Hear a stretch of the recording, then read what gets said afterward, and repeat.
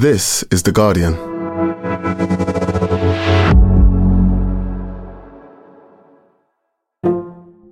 In Norway, a woman's boyfriend forgets who she is overnight. In Detroit, a man is arrested, but he was never at the crime scene. In Spain, disturbing pictures of young girls have appeared, and no one knows who's behind them. Something strange is happening, a collision between people and artificial intelligence. Discover more in The Guardian's new series, Black Box. Listen wherever you get your podcasts. New episodes Monday and Thursdays.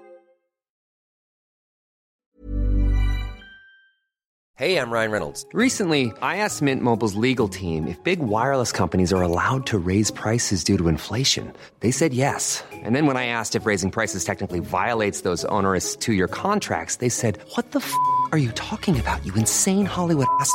So to recap, we're cutting the price of Mint Unlimited from $30 a month to just $15 a month. Give it a try at mintmobile.com/switch. $45 up front for 3 months plus taxes and fees. Promo rate for new customers for limited time. Unlimited more than 40 gigabytes per month. Slows full terms at mintmobile.com. Finding your perfect home was hard, but thanks to Burrow, furnishing it has never been easier. Burrow's easy-to-assemble modular sofas and sectionals are made from premium, durable materials, including stain and scratch-resistant fabrics. So they're not just comfortable and stylish, they're built to last. Plus, every single Burrow order ships free right to your door. Right now, get 15% off your first order at burrow.com/ACAST. That's 15% off at burrow.com/ACAST. This episode contains strong language. Welcome to The Guardian Long Read, showcasing the best long-form journalism covering culture, politics and new thinking. For the text version of this and all our long reads, go to theguardian.com/long read. What the Unrest in Leicester Revealed About Britain and Modi's India by Johan Koshi.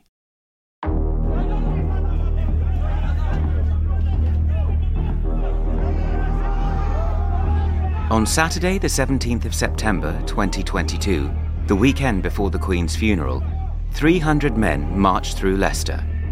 Their faces were hidden by COVID masks and balaclavas as they made their way to Green Lane Road in Highfields, an area in East Leicester with a large Muslim population. On WhatsApp, it had been billed as a Hindu neighbourhood safety march. "It's very important for every Hindu to attend this meeting," an organiser wrote. "Otherwise, in future, we will have to live in fear."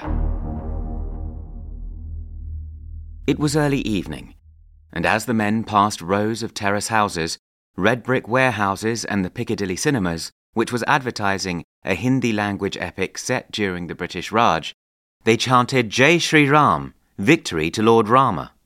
This phrase has long been an innocuous declaration of religious faith, but in recent decades, it has become associated with the politics of Hindu nationalism in India, where militants use it as a rallying cry in campaigns of intimidation and violence against minorities, particularly Muslims.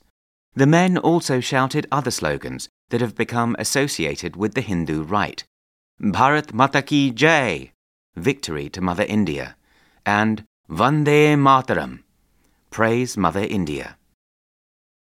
As word spread on WhatsApp, counter-demonstrations of mainly Muslim men soon formed.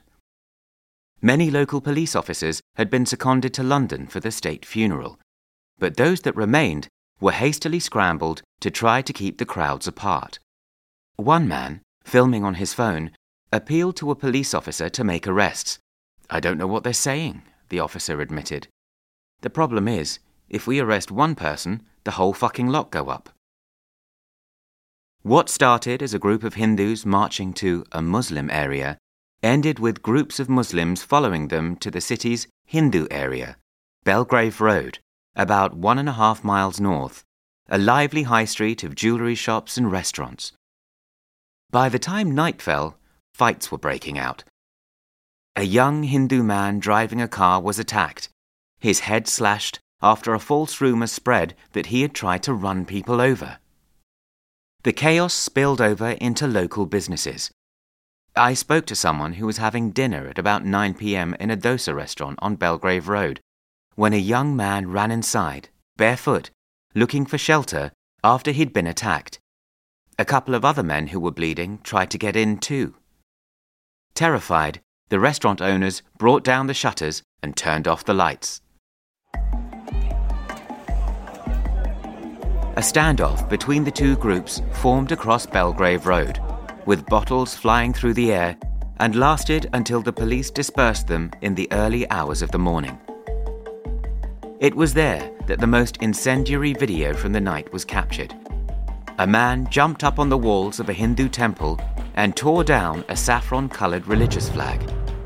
Another clip shows a flag being set alight.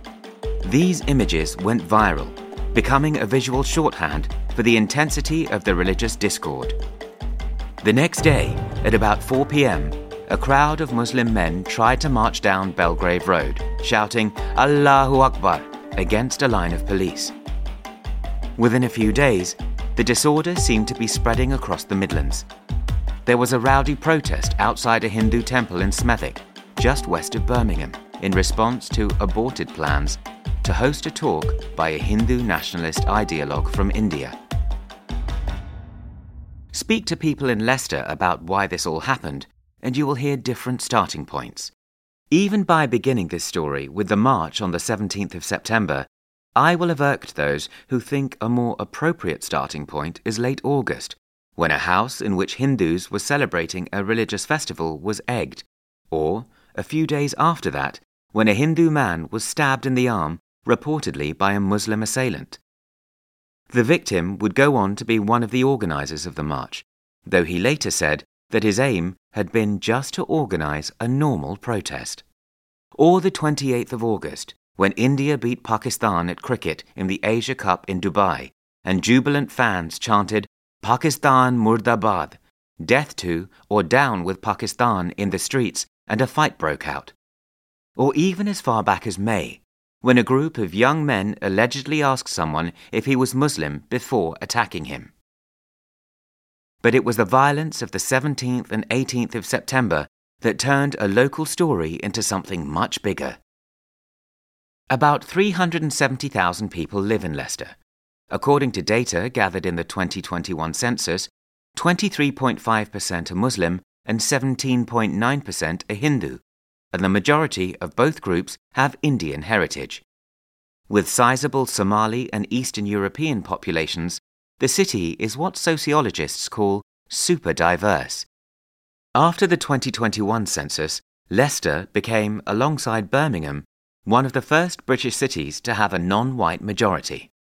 But while racist politics have been a feature of Leicester's white history, from the National Front picking up thousands of votes in the 1970s to the English Defence League marching on the city in 2010, this kind of large-scale violent enmity between Hindus and Muslims was new. It's not something we have ever seen on the streets of Leicester, Sharman Rahman, a former councillor, told me last June. Suddenly, politicians, diplomats, activists, influencers, pressure groups and the global media turned their attention to Leicester. To many observers, it seemed that India's often violent sectarian politics were playing out on Britain's streets. On Monday, September the 19th, the Indian High Commission in London released a remarkably undiplomatic statement condemning the violence perpetrated against the Indian community in Leicester and vandalisation of premises and symbols of Hindu religion. Although Leicester's Pakistani population is small, 3.4% in 2021, the Pakistan High Commission saw fit to issue its own statement, condemning the systemic campaign of violence and intimidation that has been unleashed against the Muslims of the area. In India, a demonstration was held under the banner UK Save Hindus, while Indian newspapers reported on communal clashes in the UK, and the hashtag Hindus Under Attack trended on Twitter. India's Foreign Affairs Minister raised the issue with the UK government. The city was profoundly shaken, and the after effects are still being felt. Last year, Britain's then Home Secretary, Suella Braverman, gave a speech in which she cited Leicester as an example of the failure of multiculturalism. 2 investigations are underway, one set up by Communities Secretary Michael Gove and chaired by Lord Ian Austin, who resigned from the Labour Party under Jeremy Corbyn and was ennobled by Boris Johnson, and the other, chaired by a former UN Special Rapporteur and based at SOAS, University of London. Leicester's Mayor, Peter Soulsby, has said that he worries neither will be seen as being truly impartial. Yet there is a striking and under-remarked aspect to what happened in Leicester. The events of that weekend were, at least on the surface, relatively minor. A year on, 32 people had been found guilty of crimes including public order offences, possessing weapons and affray. Nobody was killed or put in a critical condition. As one observer told me, there are more dangerous football matches. The sheer scale of the response, in other words, was not to do with the scale of the violence.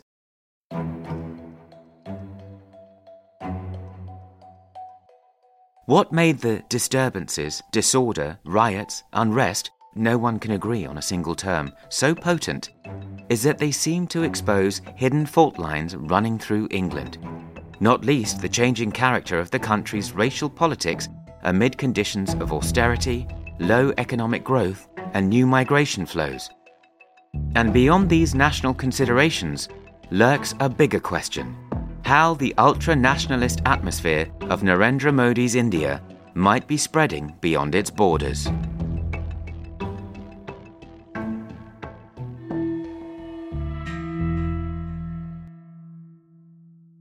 On a quiet day last summer, Sanjay Modwadia showed me around his garment factory in East Leicester.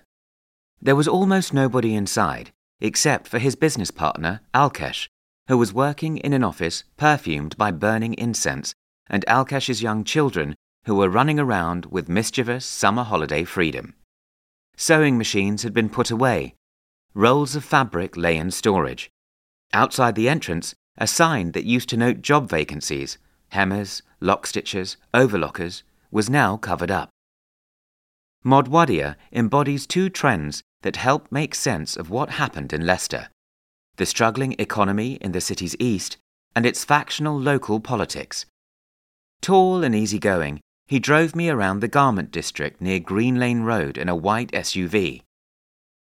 "The clothing business has totally dried up," he said, speaking in confident but imperfect English. Modwadia came to Britain from Gujarat in the early 1990s. There were 1,000 garment factories in Leicester in 2020. That number is now estimated to have halved. Industry insiders cite energy costs, outsourcing, a higher minimum wage, and the effects of a major scandal in 2020 during the pandemic, when the open secret of minimum wage underpayment in the industry was brought into the open. Workers in some factories were being paid as little as £3.50 an hour. The fast fashion brand Boohoo saw more than £1 billion wiped off its value. I asked Modwadia if he thought unemployment in the sector could have contributed to the unrest in 2022. He agreed that it was possible. "Every day, more than 20 people are calling me for a job," he said. Modwadia is well placed to answer these questions because he is not just a local businessman. He is also a Conservative councillor. In fact, he was the Tory party's candidate for the city mayor in last year's elections, attracting 26,422 votes and giving Peter Soulsby 35,002 a fright. Soulsby is a powerful figure in the city, having been Labour council leader, a member of Parliament and elected mayor over his several decades in Leicester politics. "I just missed little bit from city mayor," Modwadia told me, laughing at the improbability of it all. Modwadia, who is Hindu, only entered politics recently. He became a councillor after winning a by-election in October 2022, 1 month after the violence. During the campaign, a photograph circulated on social media of his Labour rival standing next to a cardboard cutout of Narendra Modi. The notion that Labour's candidate was pro-Modi, or even a member of his Hindu nationalist party, the BJP, spread locally. The candidate denied being a BJP member. There was a 19-point swing in Modwadia's favour, and Labour dropped to third place behind the Greens. The episode seemed to confirm a suspicion. Indian politics was a ghost at the table in Leicester. Then there was the run-up to local elections last year, when the Labour Party told 19 of its own councillors that they wouldn't be allowed to stand. The news was picked up by the Times of India and Indian TV News, which reported that all of the party's Hindu councillors had been blocked. In parts of East Leicester, a leaflet with the words, "Labour Party removes all Hindu councillors" was distributed. Outside observers assumed the decision had something to do with the disorder of 2022, but it seems to have ultimately been a story familiar to followers of Labour Party politics, one of centralism and control. The blocked councillors were from different religious backgrounds, but most of them had voted that same year to abolish the elected mayor post, going against Soulsby in a high-stakes vote.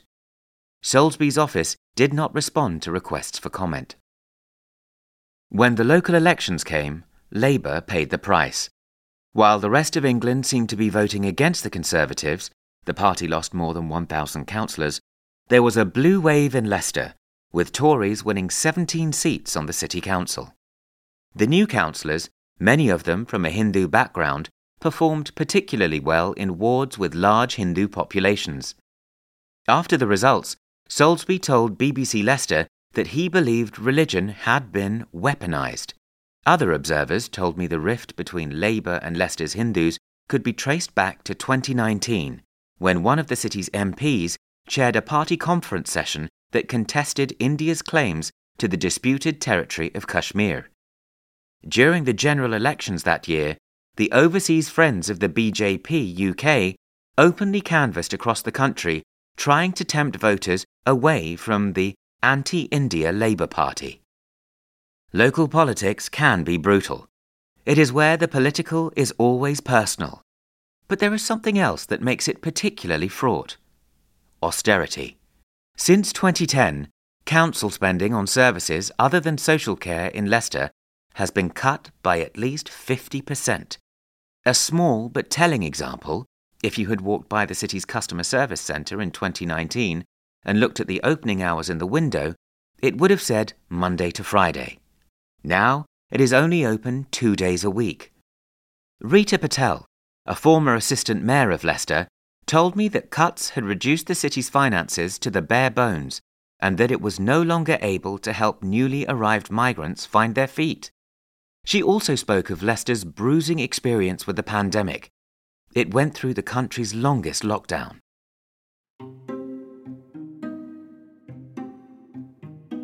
Austerity has perverse consequences. When Labour-run councils administer the cuts, it can be local Tories who benefit.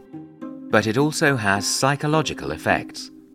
As public resources dwindle, politics acquires an edge of desperation.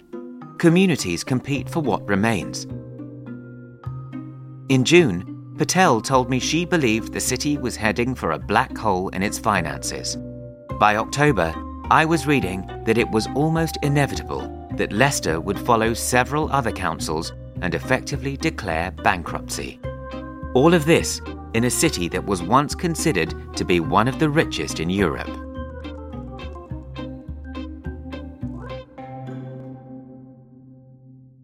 It wasn't until the second half of the century that Leicester acquired the badge it still wears today, as a bustling example of multicultural England.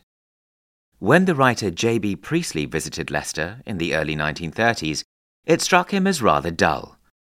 It seemed, he wrote, to lack character, to be busy and cheerful and industrial and built of red brick, and to be nothing else. The first significant cohort of Asian settlers came after the Second World War. It was a relatively small community, less than 5,000 by 1961, but it established itself socially and culturally. The major migration wave came in the late 60s and 70s and largely comprised Asian twice migrants, those who had settled in countries such as Kenya and Uganda under the auspices of British colonialism. When those countries gained independence and pursued Africanization policies, many Asians left. In the case of Uganda, they were expelled with 90 days' notice. There is a darkly funny story about why so many Ugandan Asians chose Leicester. In 1972, the City Council took out an advert in the Uganda Argus telling people that the city was full and that conditions weren't as good as when previous migrants had arrived. The joke is that rather than putting people off, it simply alerted them to the fact that there was already an Asian community in Leicester, and so they came. Residents I spoke to were full of piquant stories of settling in the city over the decades, from the first time they saw falling snow to the corner shop owner who imported reels of Bollywood films for the homesick. Gur Harpal Singh, a political scientist who has lived and studied the Asian settlement of Leicester, arrived from Punjab in 1964 when he was 8 years old. "I've seen it move from very much a white city to now a melting pot," he told me when we met at the University of Leicester campus. He remembers dreading school football matches in the whiter west of the city, because the Asians would get beaten up afterwards. When I tell this to my kids, they say, "Oh, how traumatic." And I say, well, that was just part of the game. Over time, Leicester developed a reputation as being a model for multiculturalism, in part because it avoided strife, such as the 2001 race riots in northern mill towns, when the far right provoked violence with British Asians.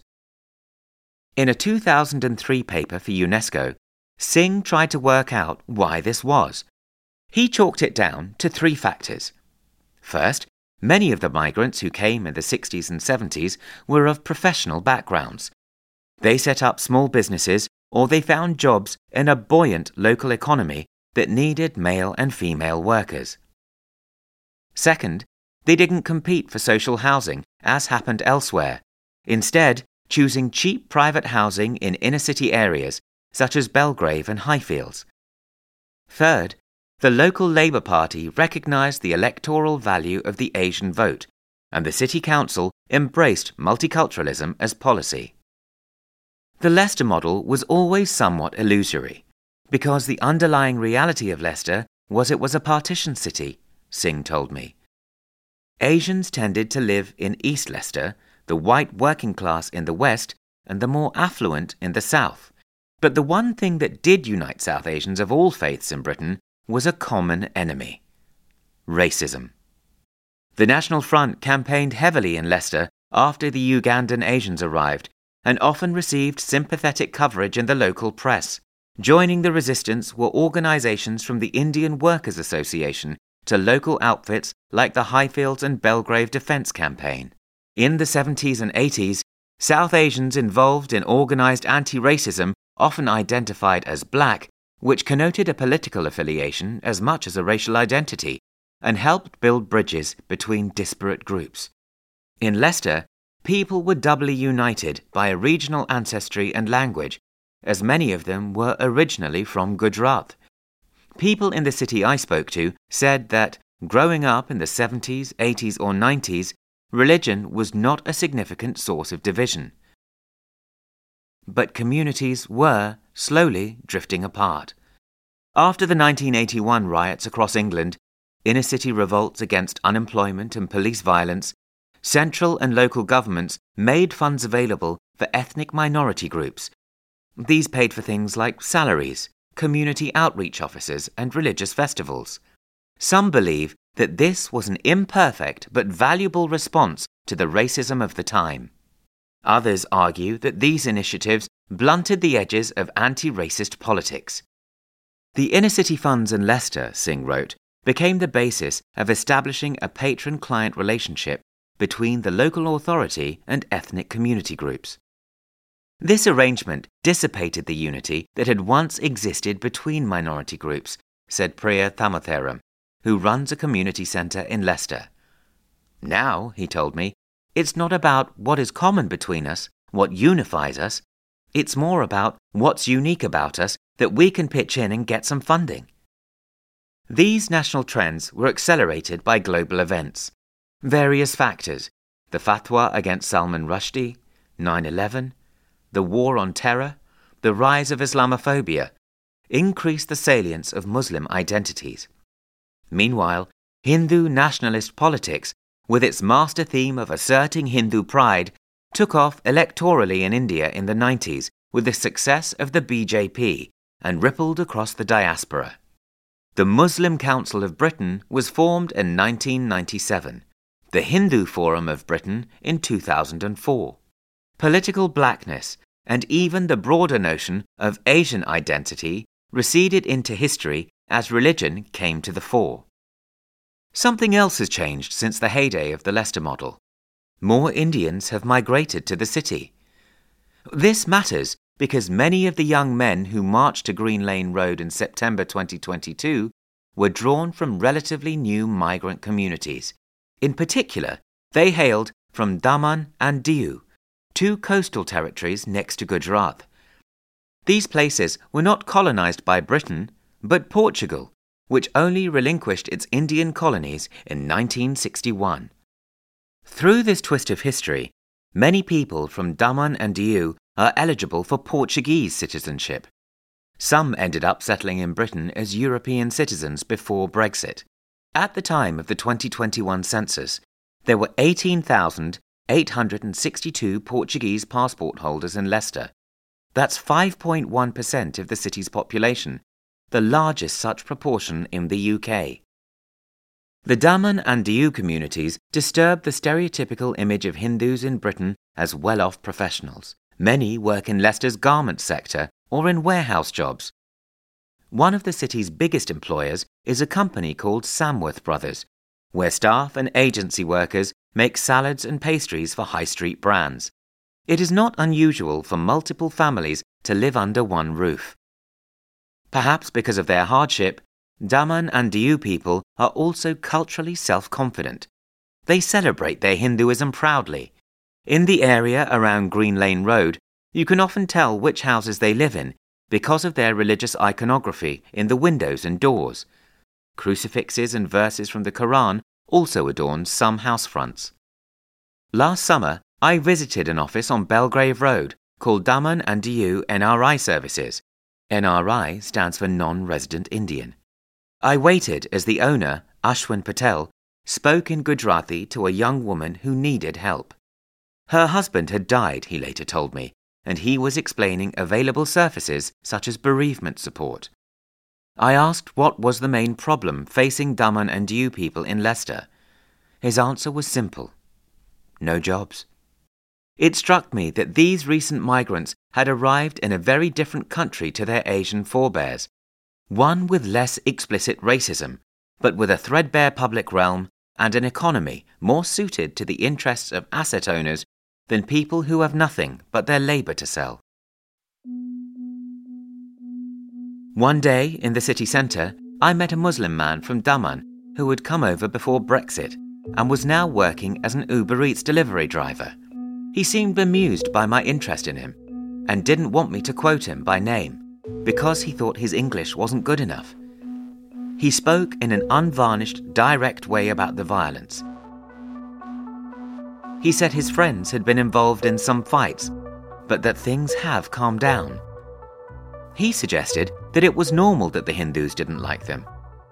It's like in India, he said. You can be friends growing up and then never speak as adults.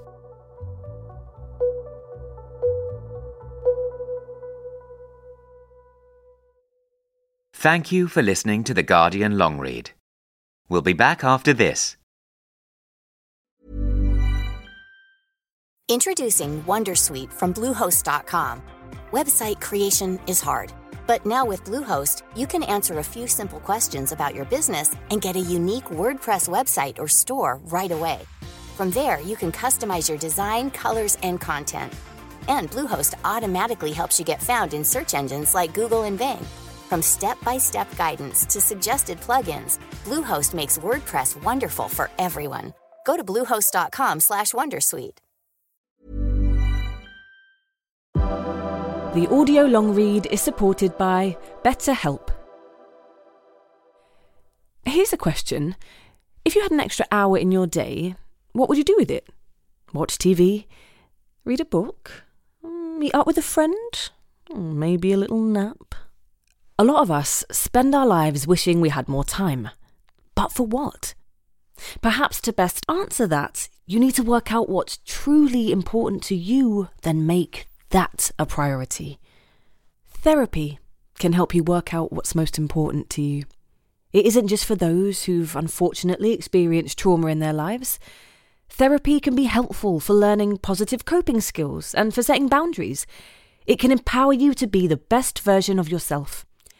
If you're thinking of starting therapy, give BetterHelp a try. It's entirely online and designed to be convenient, flexible, and suited to your schedule.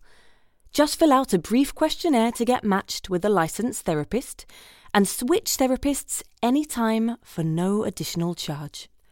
Learn to make time for what makes you happy with BetterHelp. Visit betterhelp.com/audiolongread today to get 10% off your first month. That's BetterHelp, HELP.com/audiolongread.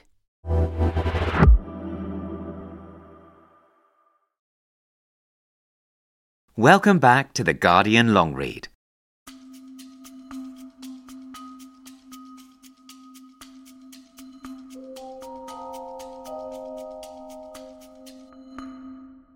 Perhaps the core disagreement about what actually happened in Leicester in September 2022 concerns the question of outside involvement. Faith groups and some councillors have referred to unnamed outsiders who they blame for stirring up discontent in an otherwise harmonious city. One common refrain after the violence was that the RSS was behind it, the uniformed quasi-paramilitary group, which is the ideological parent of India's ruling BJP, dreams of transforming secular India into an avowedly Hindu nation in which minorities, particularly Muslims and Christians, pay fealty to Hindu supremacy as a condition of their continued presence. Although Indian secularism since independence has been less robust in practice than its liberal cheerleaders like to believe, under Modi, an RSS member since he was a teenager, the Hindu nationalist vision has been pursued with a zeal that would have once seemed unimaginable. The Daman and Diu marches have been described by some Muslim activists as RSS thugs, adopting tactics familiar from India, where provocative marches are a staple of Hindu supremacist groups.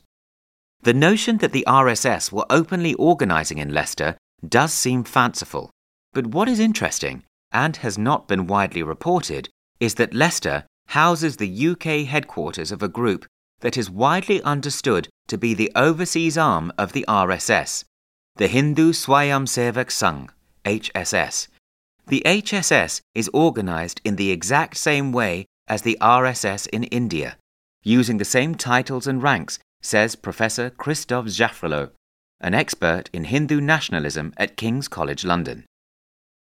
Founded in 1966 by East African Asians, today the HSS UK claims to run more than 100 weekly shakkas, or branches, across Britain, attended by more than 2,000 people.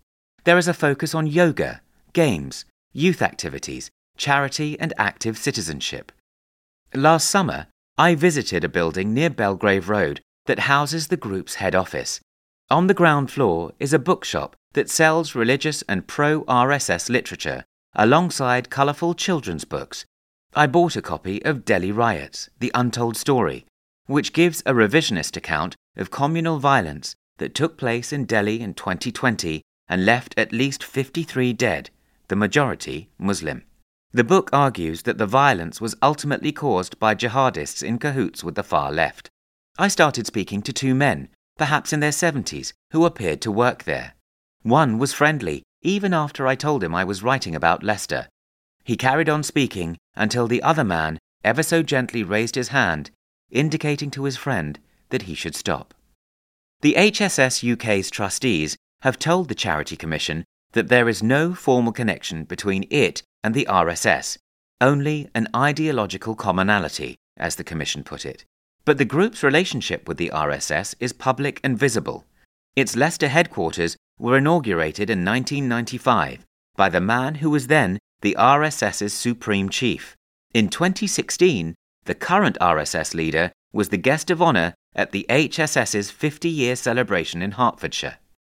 The HSS UK has said that, to the best of its knowledge, none of those participating in HSS UK activity have been attacked nor involved in the unrest in Leicester, but its presence in the city and that of other groups speaks to the existence of infrastructure and ideologues stretching back decades, and it serves as a corrective to the simplistic notion that such ideas were only recently imported into Leicester by outsiders or easily scapegoated migrants. A constellation of organisations that could be described as following Hindutva, the name given to the ideology of Hindu nationalism, exist in Britain, as the academic Edward T.G. Anderson explains in his new book, Hindu Nationalism in the Indian Diaspora. Their discourse has recurring themes. There are appeals to ideas of the model minority citizen. It is observed that Hindus are underrepresented in prison populations. A keen sense of victimhood. There is an effort to popularise the idea of Hinduphobia, and the notion the British Hindus have failed to organise themselves as effectively as other minority groups. The sense that Hindus are under threat is common. There are many challenges that our community is facing. The HSS UK's president, Dheeraj Shah, is reported to have said at a 2020 conference. Once I heard that in Leicester, almost every week, 3 or 4 Hindus are being converted. Now, I cannot confirm, but this gives the scale of things that are happening in our community. The words reminded me of a poster I saw in the window of the Daman Community Centre in Leicester. Organised by a different group, it advertised a Hindu awareness campaign seminar on grooming and religious conversion in the UK. Talk of grooming is familiar on the British far right, but it has also long been a source of political anxiety for Hindu nationalists in India, where it takes the form of a Great Replacement-style conspiracy theory that frames Hindu women as the victims of a love jihad, seduced and converted by Muslim men. The president of the community centre did not respond to requests for comment. The HSS UK did not agree to arrange an interview with Dheeraj Shah, and the organisation declined to respond to questions via email, stating that, given the narrow scope of the questioning and the track record of the Guardian coverage on issues such as the riots in Leicester, we do not have any confidence that the Guardian will provide fair and holistic coverage of HSS UK. Hinduism is an astonishingly complex faith with numerous sects and traditions, and many Hindus I spoke to in Leicester had never even heard of these organisations. The claims of nationalist groups in the diaspora to speak for some kind of unified community ignore this irrepressible diversity. According to a 2021 YouGov survey, 37% of British Hindus said they approved of Modi's performance as Prime Minister, and 43% said they disapproved. Many simply won't know that much or care about these kinds of issues at all. But size or support isn't everything in politics. What matters is organisational nous. Some of these groups have patiently cultivated links with MPs and demonstrated their willingness to knock on doors. It has not been lost on the Labour Party that its support among British Indians, particularly Hindus, has waned. Historically, British Indians were reliable Labour voters, but a recent survey suggested that only 30% of British Indians voted Labour in the 2019 general election, and the majority of Hindu voters went Tory.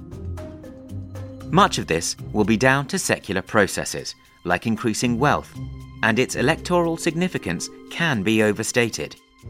But any Tory political strategist worth their wage will be thinking about how to take advantage of it.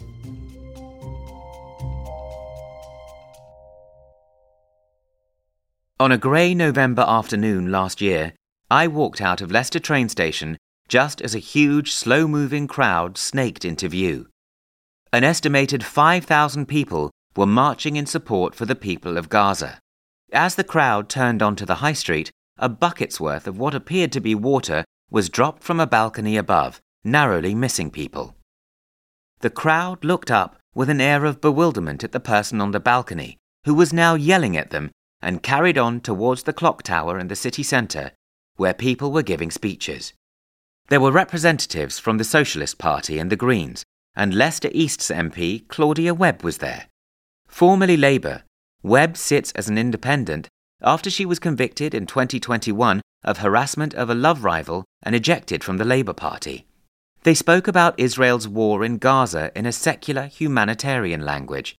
Then a man who was introduced as a community activist, a social media activist, took up the microphone. Lots of people in Leicester have an opinion about Majid Freeman. Some see him as a troublemaker who stirred up enmity between Hindus and Muslims during those tense summer months in 2022. Others say that they don't agree with everything he says, but recognize that he reaches people in the community that mainstream Muslim organizations don't. With his trademark baseball cap and long beard, Freeman is a distinctive and ubiquitous presence in East Leicester.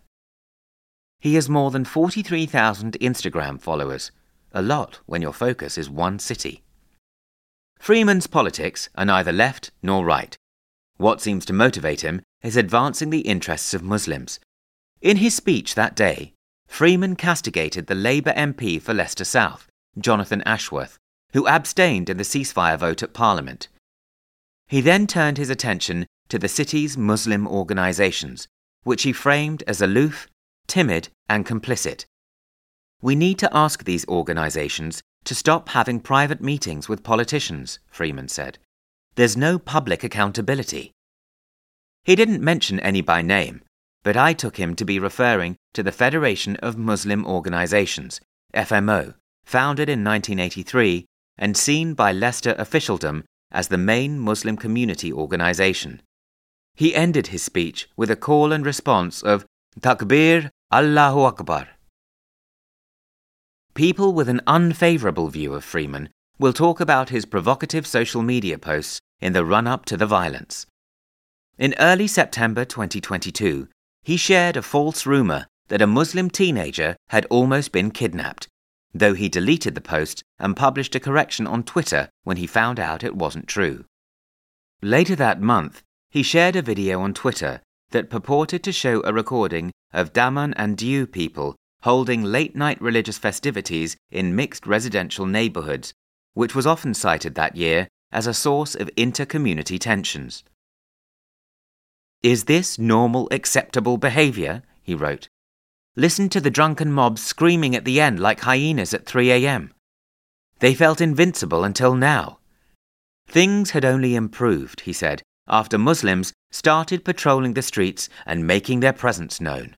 To those who see him as belligerent, though, Freeman might point out that as the violence peaked on the night of September the 17th, he intervened to protect a Hindu man from a mob. Sky News ran a story about it. Hindu man thanks Muslim activist who stepped in to save him during night of Leicester violence. Freeman declined to be interviewed on the record, but he sent me a statement maintaining his profound love for Leicester, his strong connections with my Hindu neighbours rooted in mutual respect and understanding, and his efforts to bridge divides and foster dialogue between disparate groups. Freeman is part of a digital ecosystem of religious activist influencers. On Sunday, the 18th of September 2022, two men known as Ali Dawa and Mohammed Hijab travelled from London to Leicester, where they met him. They are well-known figures in online Muslim circles and were recognised by people on the ground. Hijab and Dawa belong to the most conservative modern variant of Sunni Islam, Ashraf Haq, an anthropologist at University College London, told me. For them, it is a fundamental religious obligation for all Muslims to spread and purify the faith. Emerging from the debating culture of Speaker's Corner in Hyde Park, they are confident pundits, publishing an array of content on subjects like Islam, foreign affairs, and Canadian culture warrior Jordan Peterson. The video Dawa posted on his YouTube channel, headline, in all caps, Muslim severe message to Hindutva, this is not India, is a fascinating insight into what happens when influencers meet real-world politics. A group of Muslim men stand at the bottom of Belgrave Road against a line of riot police. Hijab, a commanding and bullish figure, pushes his way through the front and tries to address them. "They're more likely to listen to me than you," he tells a police officer. He tries to make a speech about strategic goals, but struggles to get their undivided attention. One person in the crowd says that these people aren't from Leicester and that they're just here for social media clout. Dawa doesn't disagree, arguing that publicising what is happening is exactly the point. Eventually things fizzled out on that Sunday, but not before Hijab gave a speech in which he referred to the Hindutva marchers as violent vegetarians. In another clip, he appears to poke fun at Hindu beliefs, arguing that the marchers had been reincarnated as cowardly men. He later said that his language was hyperbolic and that he did not intend to mock Hinduism as a religion. There is some laughter from the crowd, but it seems unsure of itself. On YouTube, the top-rated comment below the video when I watched it appeared to document the creation of communal consciousness in real time. I wasn't much religious before, but after hearing this, damn, I'm so proud of myself for being a Hindu. Smiling face emoji. Long-distance nationalism was the historian Benedict Anderson's term for the patriotic activity of a diaspora.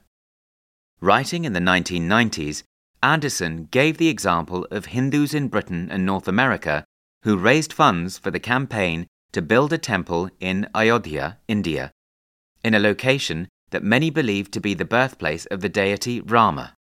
Last month, Modi inaugurated that temple in a spectacular ceremony that was the culmination of a decades-long campaign, pivoting on the destruction of a mosque on the site in 1992.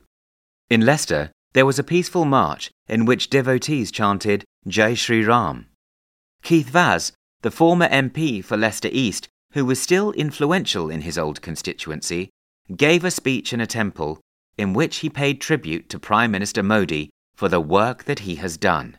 A fog of calm has descended over the city, but every now and again, a potential flashpoint like this looms into view. During my several visits to the city last year, I asked people what, if anything, had really changed since September 2022. "I think we'd be better prepared from a policing perspective," said Neil Chakraborty, a professor at Leicester University. "But in terms of thinking about the causes and digging more deeply beyond the superficial, let's have a dialogue with community leaders response, I'm not sure." Last year, the government said it was expecting its review to be finished in 2024. Now it is saying it might be early 2025. "Some people just want to forget about it," said Rita Patel, the former assistant mayor. "There are other people who've been around a long time who see, like me, that unless you deal with the underlying issues, all that will happen is it'll come back at the worst possible time." Patel pointed out that Leicester's women hardly seem to feature in all this. Yes, it was men on the street, but the women are the ones who have to provide the solutions and, clear up in the aftermath. One hopeful event that took place while I was reporting on the city was a protest in the garment sector. Organised by Labour Behind the Label, which campaigns for workers' rights in the industry, it saw 500 people, mainly women, gathered in a park in East Leicester in October 2023. They condemned the industry's low wages and demanded better conditions. I also came across a drive to unionise workers at Samworth Brothers, the food processing company where many migrants work.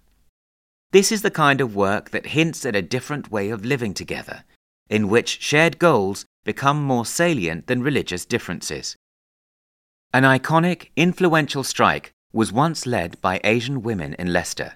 In 1974, hundreds of Asian employees at the Imperial Typewriters Company walked off in protest at being denied the same promotions and bonuses as their white colleagues. The Transport and General Workers Union did not recognise the strike as official. Fighting the racism of their employer and their union, the workers were assertive, overturning white prejudices about docile brown-skinned folk.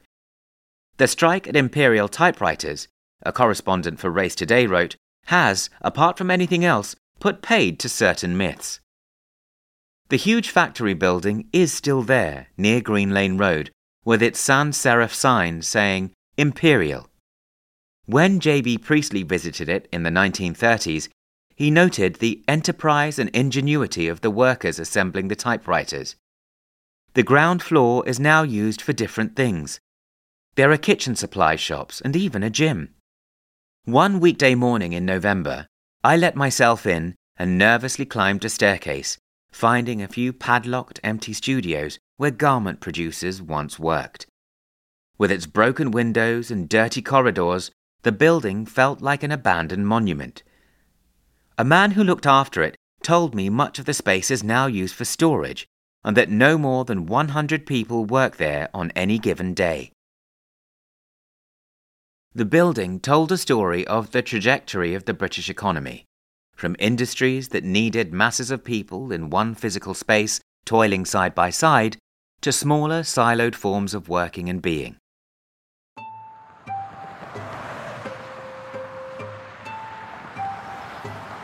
Afterwards, I went across the road to a branch of Chaiwala, a chain of Indian cafes. As I sipped a hot, sweet cup of tea, a woman entered with her husband. They were looking for work. Years ago, they might have been taken on by Imperial or the garment sector. There was no chance of that now. The man behind the counter said that there weren't any vacancies here, but that she should try a branch elsewhere in town. The couple left and idled on the pavement outside. It was cold, about 6 degrees centigrade, but the man was wearing sandals with no socks. He looked tired and a little lost. I asked him when he came to Britain. 10 days ago, he said. From where in India? Tamil Nadu. I told him that's where my grandfather lives, and he nodded politely. What did they make of this country so far, I wondered, and how did they feel about the India they had left behind? I asked if they wanted a cup of tea, but his wife seemed suspicious. She said that they had to go, and so they did.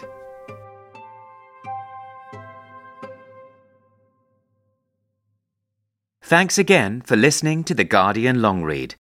That was What the Unrest in Leicester Revealed About Britain and Modi's India by Johan Koshi. Read by Raj Ghatak and produced by Jessica Beck. The executive producer was Ellie Bury. For more Guardian long reads in text and a selection in audio, go to theguardian.com/long read.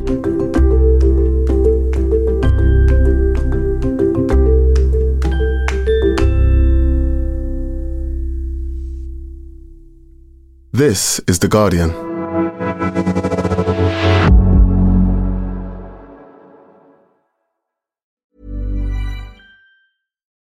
Spring? Is that you? Warmer temps mean new Allbirds styles. Meet the Super Light Collection, the lightest ever shoes from Allbirds, now in fresh colors. These must-have travel shoes have a lighter-than-air feel and barely-there fit that made them the most packable shoes ever. That means more comfort and less baggage. Try the Super Light Tree Runner with a cushy foam midsole and breathable eucalyptus fiber upper. Plus, they're comfy right out of the box. So what can you do in a super light shoe? What can't you do is the better question. And because they're super packable, the real question is, where are you taking them? Experience how Allbirds redefines comfort. Visit allbirds.com and use code SUPER24 for a free pair of socks with a purchase of $48 or more. That's ALLBIRDS.com. Code SUPER24.